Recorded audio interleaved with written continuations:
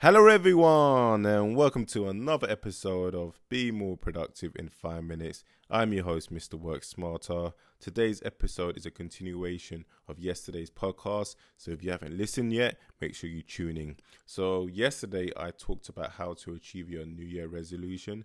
As you know, come the end of the year, everyone gets excited, talks about new me, new this, trying to take over the world, and it sounds all exciting, but come February, March, they forget about their goals and they lose progress and track of what they were trying to achieve.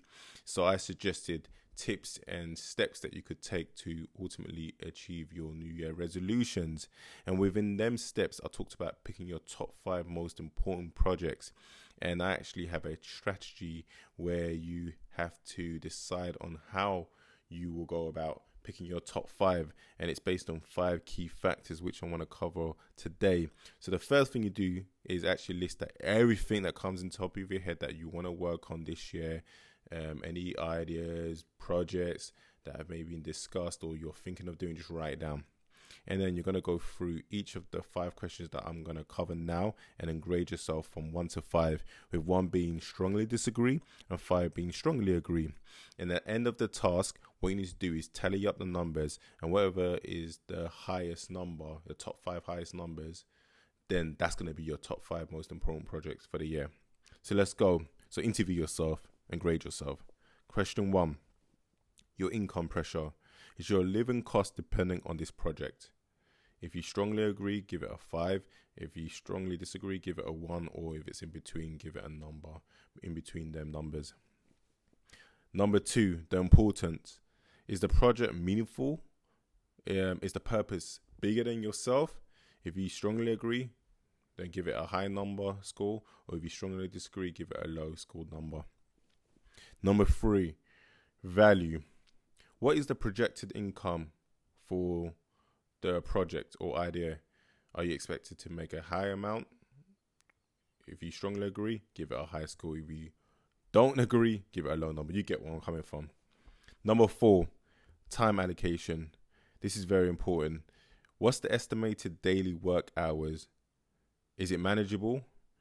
And would it efficiently fit into your daily routine? So if just to say you work for someone and you have to do 9 to 5, trying to do other projects on the side, how much time is going to take on a day-to-day basis or weekly basis? You need to really think about that. And would it fit into your schedule? Number 5, estimated effort. As you know, in order to get something done, you need to take action. So you need to, and that revolves energy, using resources.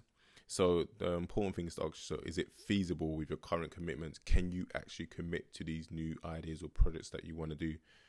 And as I said, we all have ideas, we all get excited, but it's so important to review and reflect on your current schedule before you try and implement and add new things to your typical routine. Those are the top 5 things that you need to do. And it's so important that everything else that doesn't make the top 5, you literally put to the side. I'm not saying never forget about it, but put to the side and only commit to your top 5. Even top 5, even 5 may be too much. If you work for someone, to be honest, you should be just focusing on 1 to 3 things outside of work. I don't suggest doing 5. I put 5 because I work for myself and I've got a bit more time. I don't have to do 9 to 5, even though I work more than 9 to 5. If you get where I'm coming from as an entrepreneur, you kind of have the day to yourself. So for me, I allocate a lot of time towards different things. So for me, 5 is the max. But if you work for someone, you may just want to focus on one side hustle or one idea, and that's okay.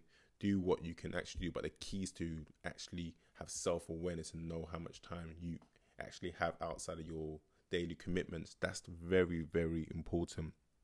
And honestly, you should let the remaining items be avoided at all costs. Unless you can automate it, outsource the work, or until you succeed in any of your top 5, you should not explore anything else. Remember that. That is the key. And remember that. And don't let the ball drop. Cool. Anyway, that's the end of today's episode. Hope you find it valuable. Let me know how it goes, and I wish you the best in 2019. Take care and remember to work smarter.